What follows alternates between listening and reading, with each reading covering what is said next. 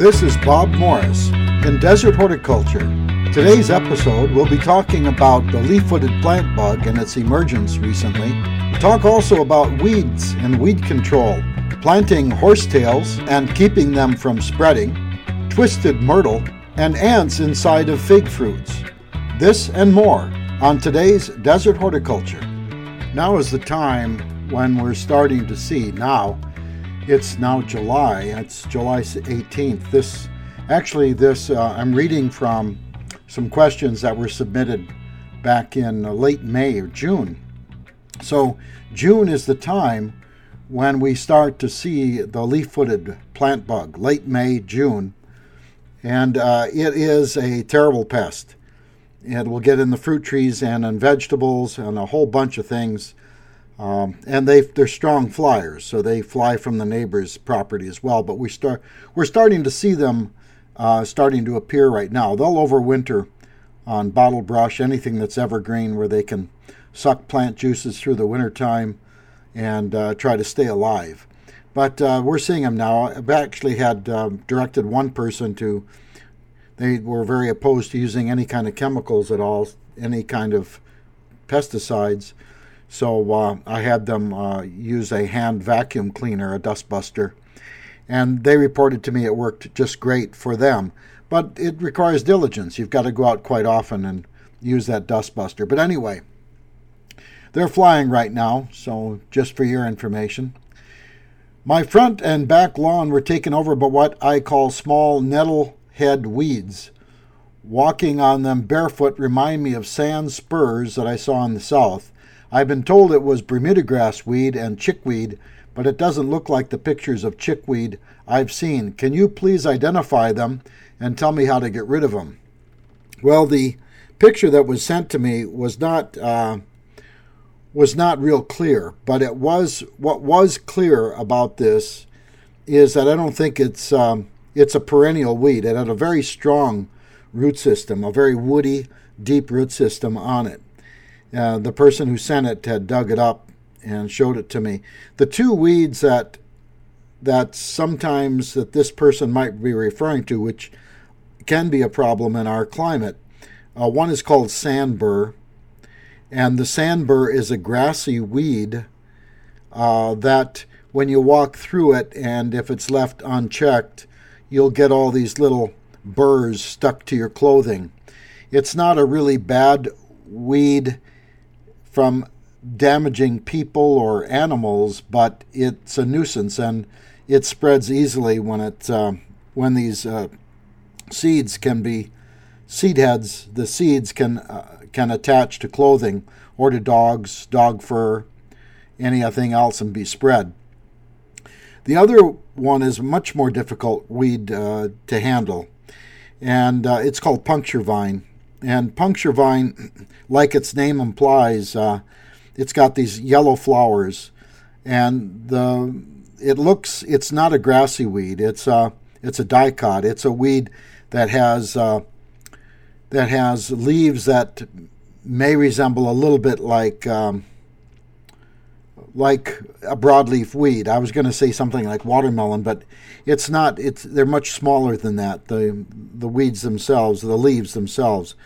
But what's memorable about it are those doggone seeds that they produce. In either case, the seeds on puncture vine, they'll usually the seed produces 4 spines, and when it lays on the ground, this seed, when it's mature, 3 of the spines will lie on the ground and the 4th one sticks straight up. And it's been known to go through bicycle tires. I've had them go through the bottom of my shoes, stuck in the bottom of my shoes. They're not as bad as mesquite thorns or acacia thorns that go right through the sole of your foot and enter your foot. But they can stick and rupture bicycle tires, motorcycle tires, if you're not careful. I don't think I've seen them do a number on golf cart tires as well. So either one of these, whether it's the grassy sandbur or whether it's the more watermelon-like, spreads out much like a watermelon, the puncture vine, either one of those, what I'd strongly suggest on the sand burr is just to pull it after an irrigation. Go out there or water it, wait a minute or two in that area, and then just hand pull it when you see it, and don't let it spread. Both of these are really poor competitors with other things. If you've got a lawn or something, a thick layer of mulch, they usually don't appear through the mulch, very rarely. Because they're weak competitors, mulches usually keep them out of an area, and they'll start to grow into the areas between mulches or areas where there's bare soil that receives some irrigation. So if the soil stays wet and it's open, uncovered, unmulched, if there's not other plants to compete with it, like lawn grasses that are great competitors, it'll go ahead and grow in those things. And I have seen it. I've seen sand burr compete in It really likes sandy soils. It doesn't like heavier soil. So if you've got a sandy soil that's open, whether it's open because of an irrigation problem, what I mean by that is that there's a hole in it where you can see bare soil. There's sunlight. Either the Bermuda grass is going to get in it, or sand burr might. Both the sand burr and the puncture vine are annuals. So when I look at the picture that was sent to me, the strong central taproot sure reminds me of a perennial weed rather than an annual weed. The puncture vine and sand burr both are annual weeds. And if you stay on top of them, if you pull them, if you're out there, a friend of mine used to say, the number of weeds on your property just depends on how many times your shadow passes across it. So if you're not out there and you're not looking for these weeds, you're going to miss it. But at least once a week, walk your property and pull these weeds, or use a hoe, a scuffle hoe, like a hula hoe, or hand pull them. The hula hoe works really quite well, especially in sandy soil. Another good hoe to use is that diamond hoe on sandy soils. It doesn't work well on rocky soils. The hula hoe works better, but on sandy soils it works quite well. But anyway, on these things, you don't want to let them get big enough where they start to flower and they start to make seed heads. Because like puncture vine, for instance, can produce up to 5,000 seeds. One plant can produce up to 5,000 seeds in a single year. So stay on top of it. And the puncture vine, unlike the sand burr grows up, stays fairly erect, and it's fairly easy to pull. But that puncture vine just spreads like a mat, and it gets bigger and bigger. It spreads. It's indeterminate. It doesn't have a size. If it starts early in the season, and it's got an access to water and some fertilizer, it's going to grow like gangbusters. So you got to stay on top of those, and they start to emerge right around the end of spring, beginning of summer. So in our climate, that would be probably around end of March, early part of April, and then they'll germinate. The seeds that are in the ground will germinate.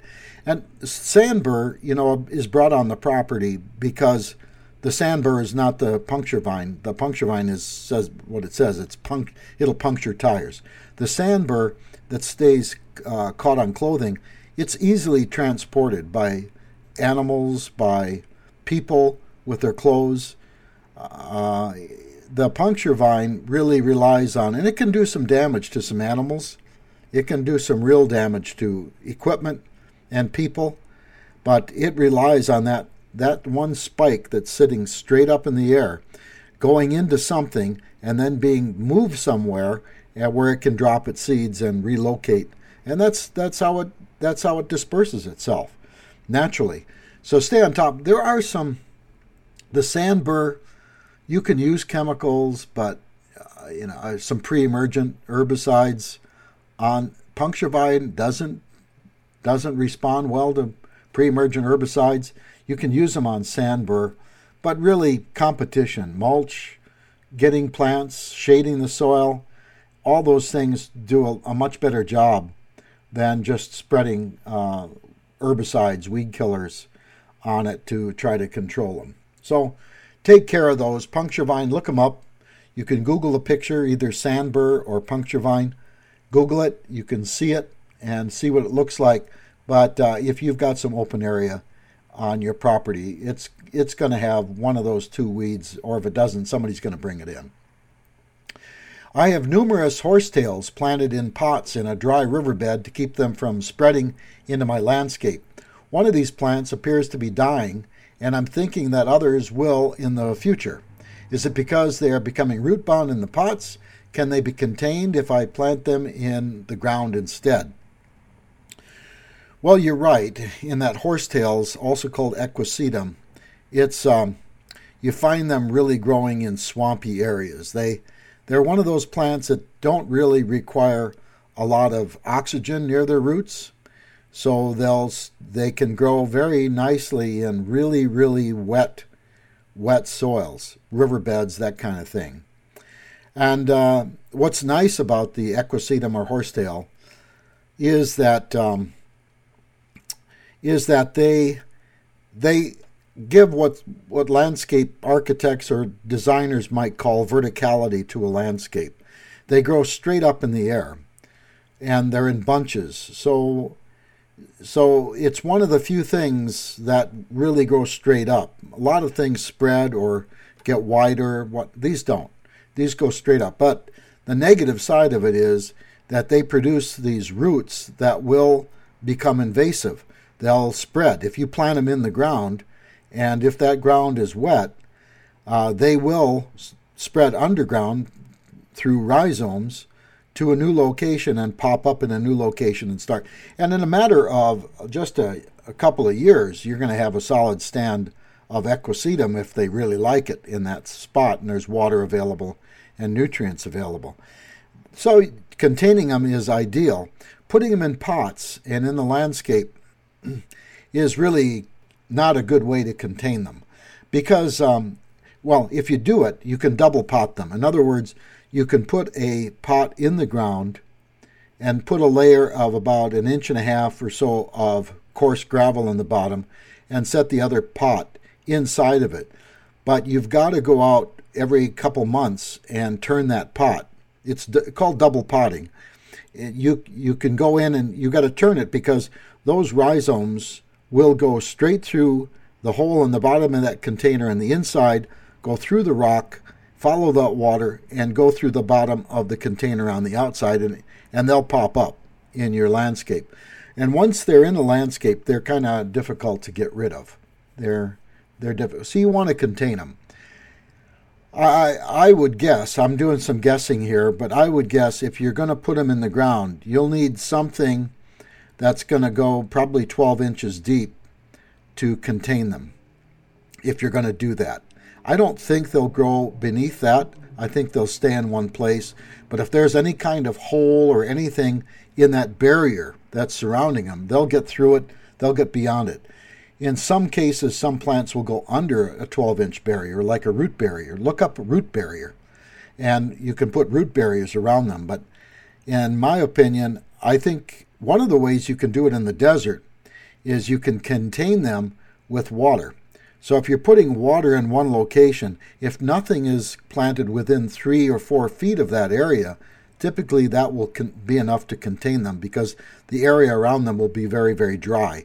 Plants don't go looking for water, but if there's water present, they'll follow it until, and they'll really get aggressive when they've found some water that keeps getting, the concentration of water gets higher and higher.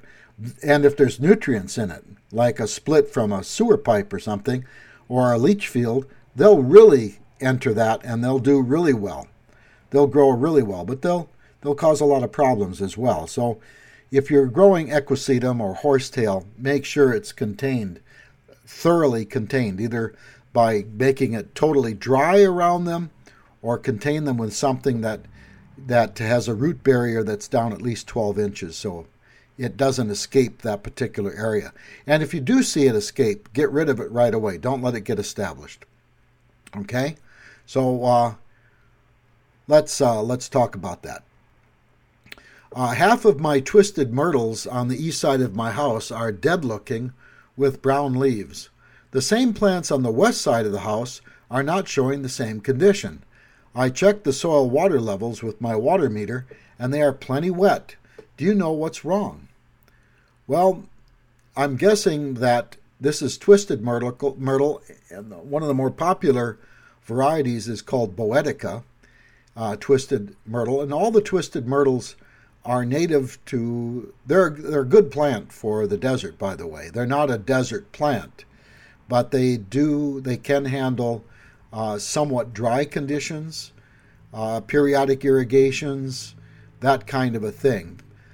They like wet winters, like any Mediterranean plant. They like wet winters and hot, dry summers. So this particular, all the myrtles are native to the Mediterranean region, where the soils are, because it's a more lush environment than our desert, there is going to be quite a bit more organics in the ground than we have in our soil. So if you do plant twisted myrtle, make sure you amend that soil with some compost so that it can get off to a good start. Be really careful too, because you really need some good soil drainage. In twisted myrtle, any of the myrtles, if you have poor drainage, if the water doesn't drain well, if it sits there, and if you use, let's say, a water meter, and if that is constantly pegging at 10 and not decreasing much, then you could have a problem with root rot in myrtles.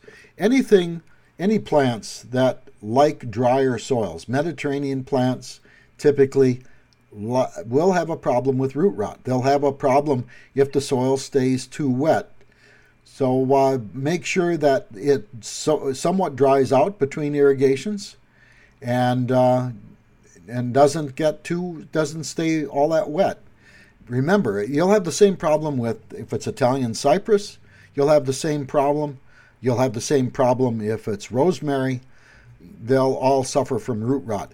And in particular, if you're using desert plants at all, be really careful of root rot problems.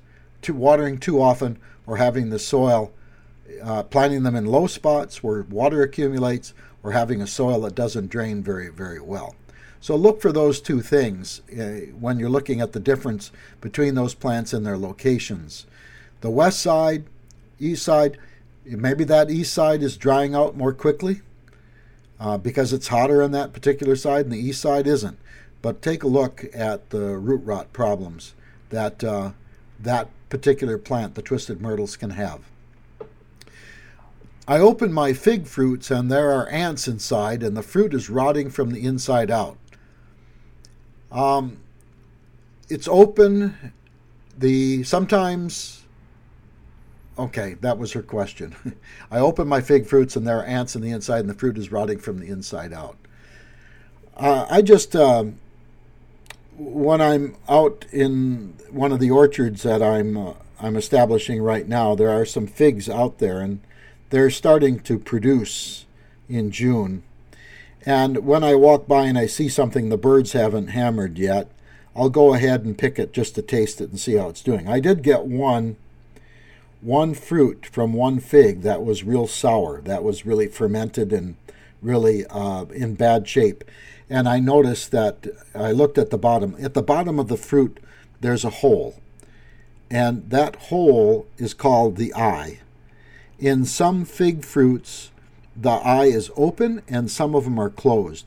You'll have fewer problems if you focus on fig trees that produce fruit that have a closed eye rather than an open eye. The open eye, ants could go inside, but usually ants may enter inside of it. They could carry with them some disease problems with them, causing some rotting on the inside. Ants aren't the cleanest things in the world, but if they can get inside, they're also, if it's starting to ripen, they could be after some of the sugar as well. It's always a good idea. Ants are never a good thing around fruit trees, whether they're figs or any other kind of fruit tree. I'd strongly suggest getting the ants under control.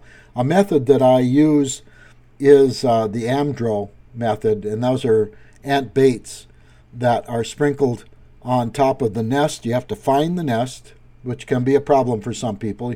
You have to spend the time to find the nest of the opening in that general area. Sprinkle some of the crystals, the bait, on the opening of that, and within 24 hours that nest will be dead. They'll transport that food, they think it's food, back inside the nest, and it will fumigate in where the queen is located. It'll fumigate that area and kill everything in the nest. And then that nest is dead.